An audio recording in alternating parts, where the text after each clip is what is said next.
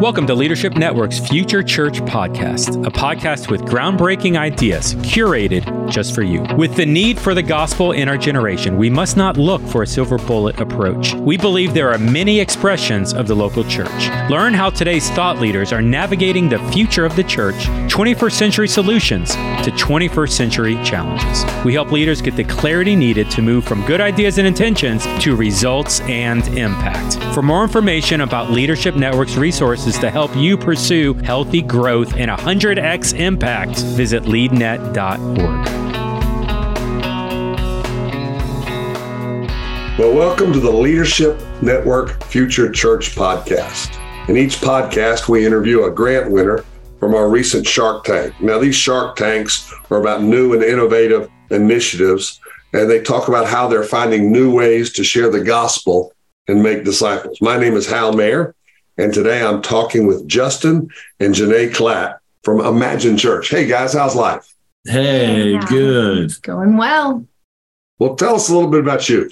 You go.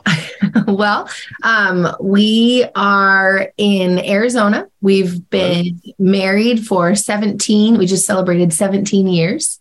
Well done. Yeah. So it's been a good 17 years. We have two young girls. Well, getting into the teenage years, I should say. We have one that's almost 14 and one that just turned 10. So we have some powerhouse ladies in our home. And that's a little bit about us on the family side. Yeah.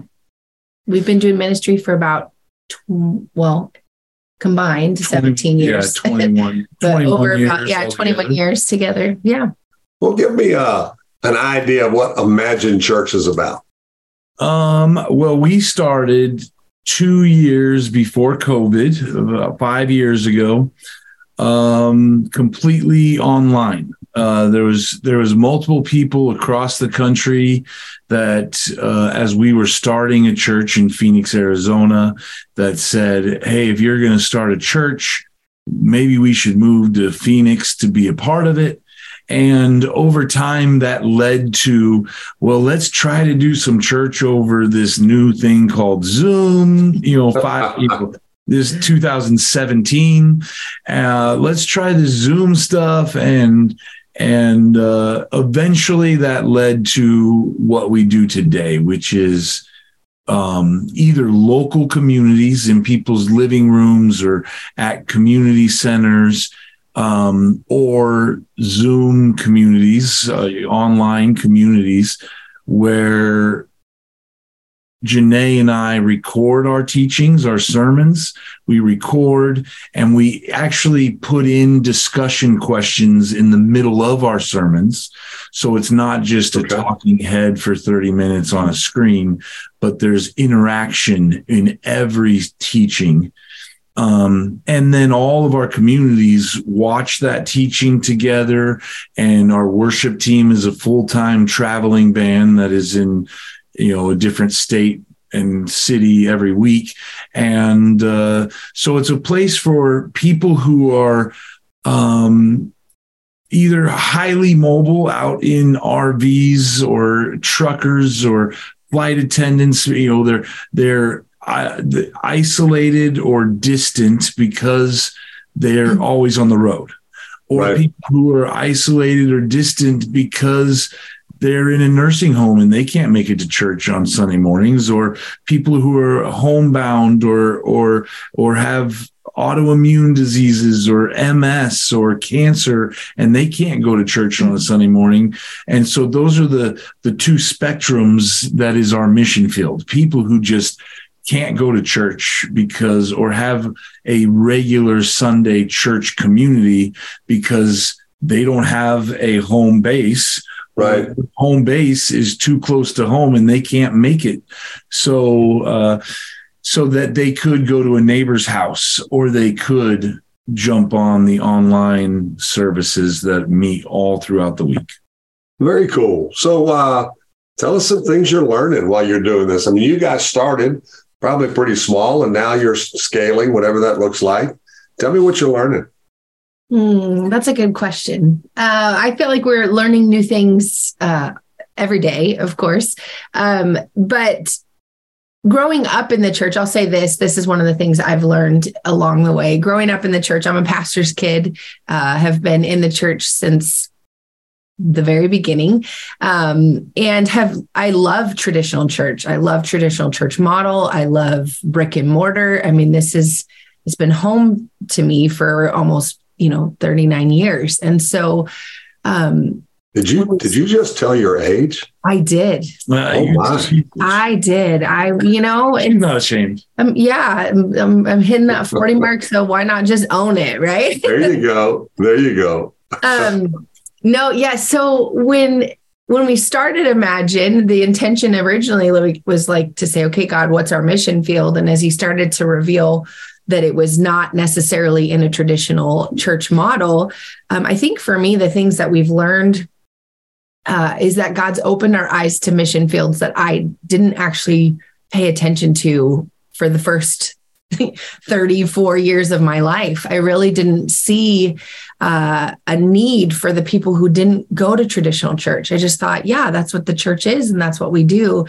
And if it's important enough to you, you'll figure out how to make it there. Well, and yeah, that's part of it, but also just that's just the model that I've always known, And so I think for me, I've just learned that ministry is so much more creative and innovative, and the way that God wants to reach people is go exactly where they are and how they need to receive the gospel, and God's going to meet people right where they're at.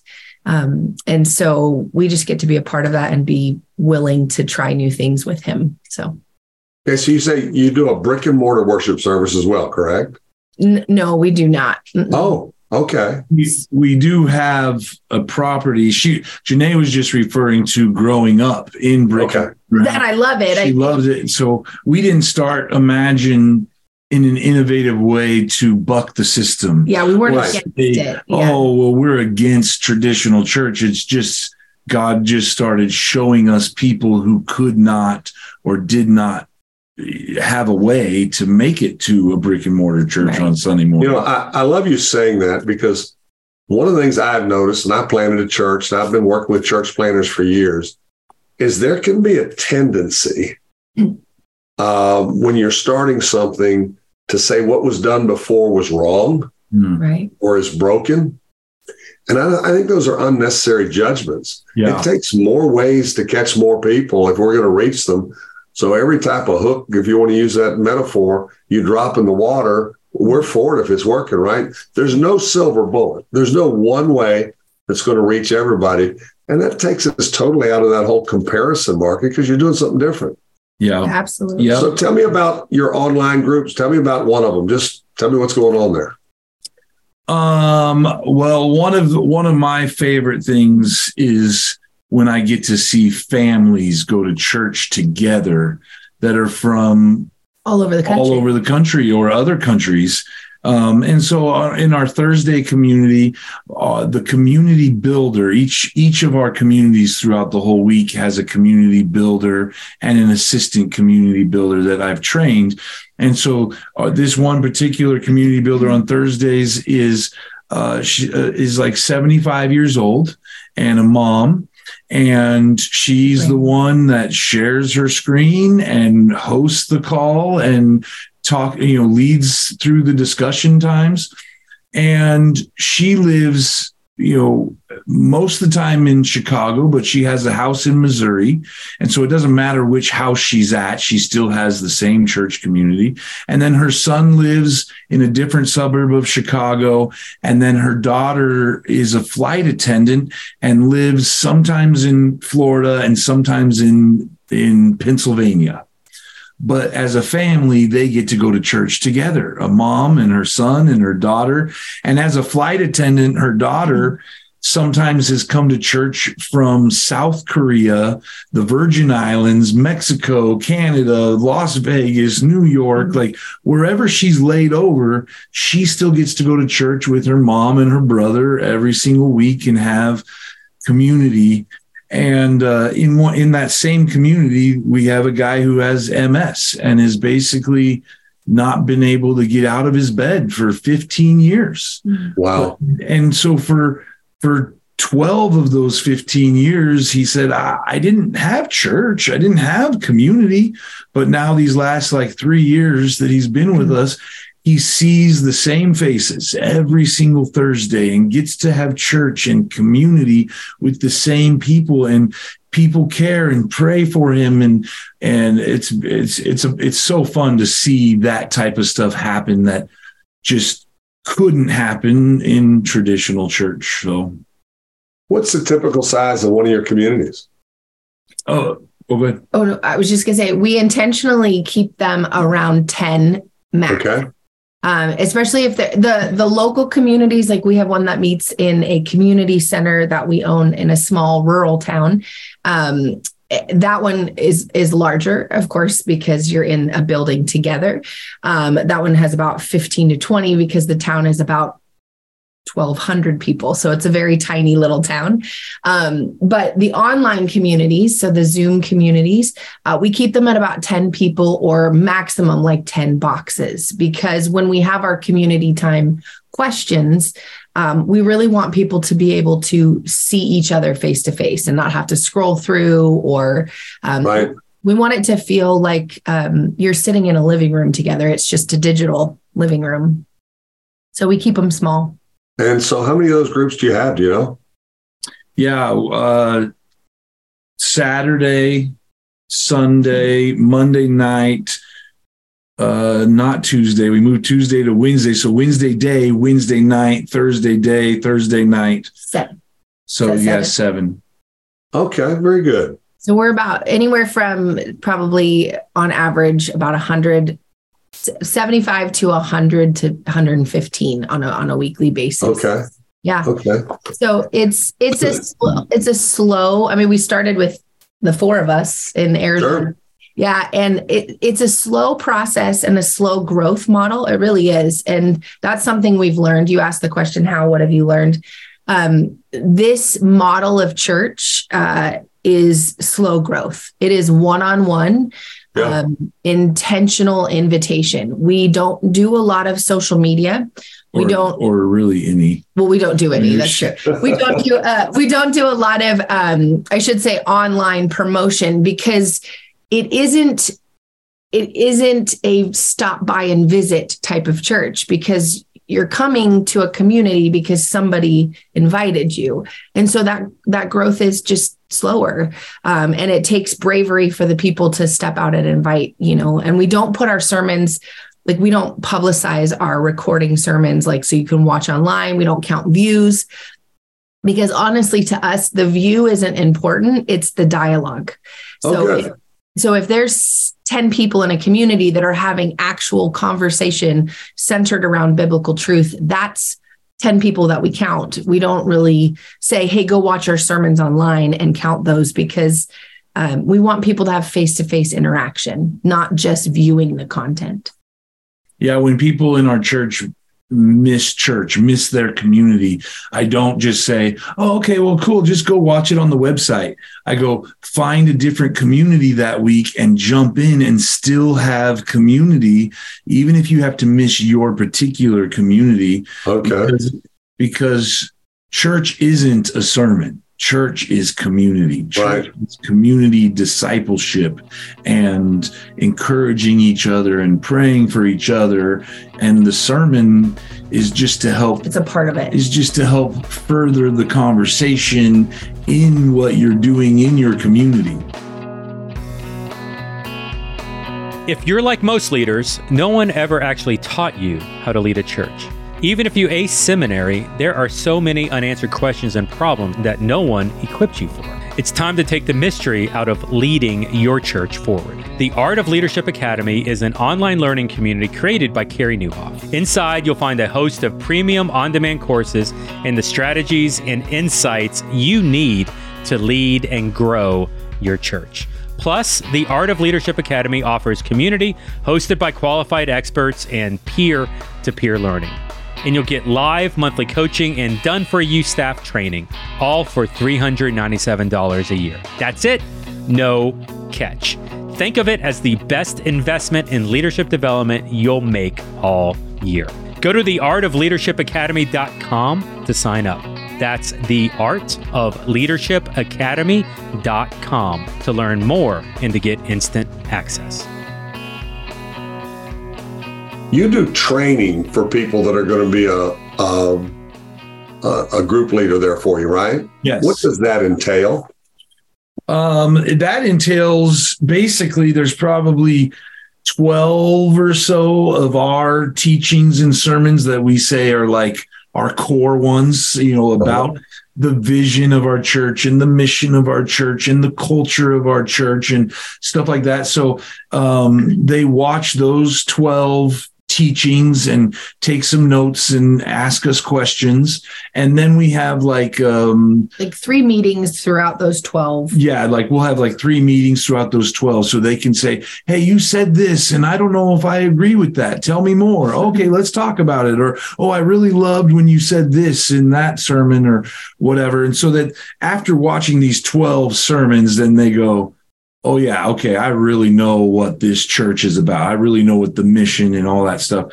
And then there's 3 sections or 3 parts of a written out training of what this looks like and our core values and our doctrine of faith and the scriptures that we believe this about Jesus and this about the Holy Spirit and this about the death and resurrection of Jesus. So they just sort of read through all that stuff, and same thing, write down questions and write down concerns or write down things that they like, and then we just talk through all that and train. And the other part of the training is they have to be a part of a community for a minimum of 3 months.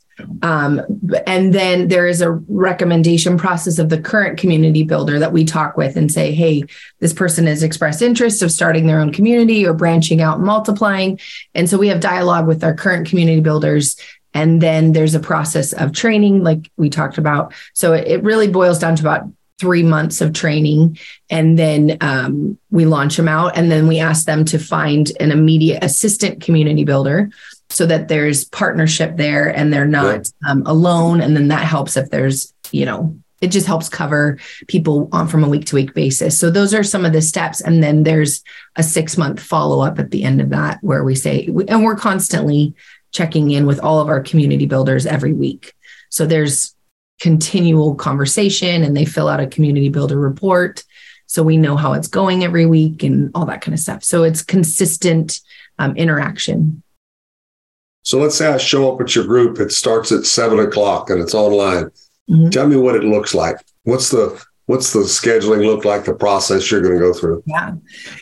So when you first come in, if you're on the Zoom call, you first come in, you might be in what we call our Zoom waiting room. And it says welcome to Imagine. And then our community builder will let you in. And the first 10 to 15 minutes are just like you would consider like a church lobby, like hangout, conversation. How's it going? Checking in on, hey, how'd your kid's soccer game go last week? And just the normal, typical dialogue you have at the beginning of service. Yeah.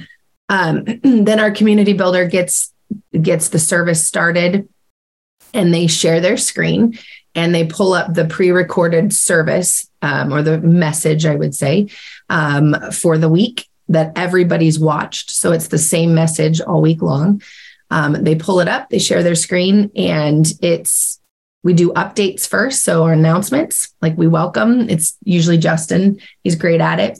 And he welcomes everybody and sort of say, hey, here's what's happening. Welcome to Imagine Church. And then we dive into our message. Our message is anywhere, usually about 20 to 30 minutes total. But like Justin said at the beginning, within that is what we call community time questions. So we'll teach for about 5 to 7 minutes, get to the first point, and then stop our message, throw up a question and say, discuss this in your group. Ready, set. Love it. Yeah.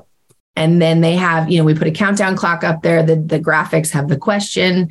And then that's the time where the community builder really facilitates those dialogues. Yeah. They don't pre-watch the message, so they're learning the conversation on the spot as well. They discuss it. Maybe it's reading a scripture. Later on in the message, it might be reflective prayer time or journaling or praying with one another. And then we get through the message and we end the service on worship. it's a really neat way to bring everything together and just in surrender sort of conclude the time together. And then the community builder will wrap it up. They'll dialogue, say, we'll see you next week. And they sign off. So it lasts about how long? About an hour.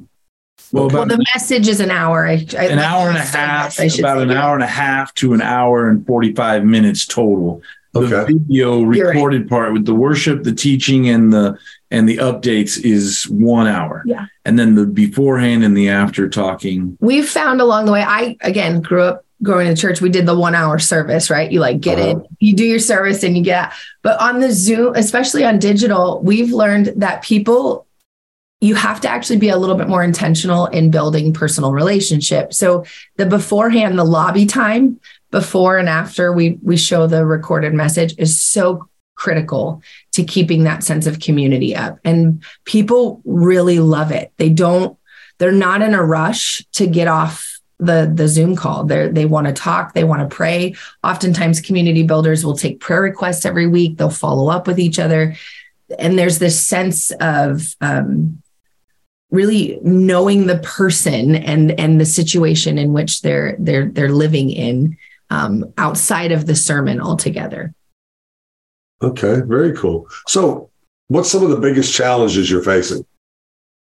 I think the biggest challenge is once people are established in their communities, then there's comfortability there because they have community. And so when the challenge comes to, hey guys, let's multiply and start new communities so that we can reach more people. Yeah. It's like, I don't want to leave my community to go start another community because then I'm going to lose community.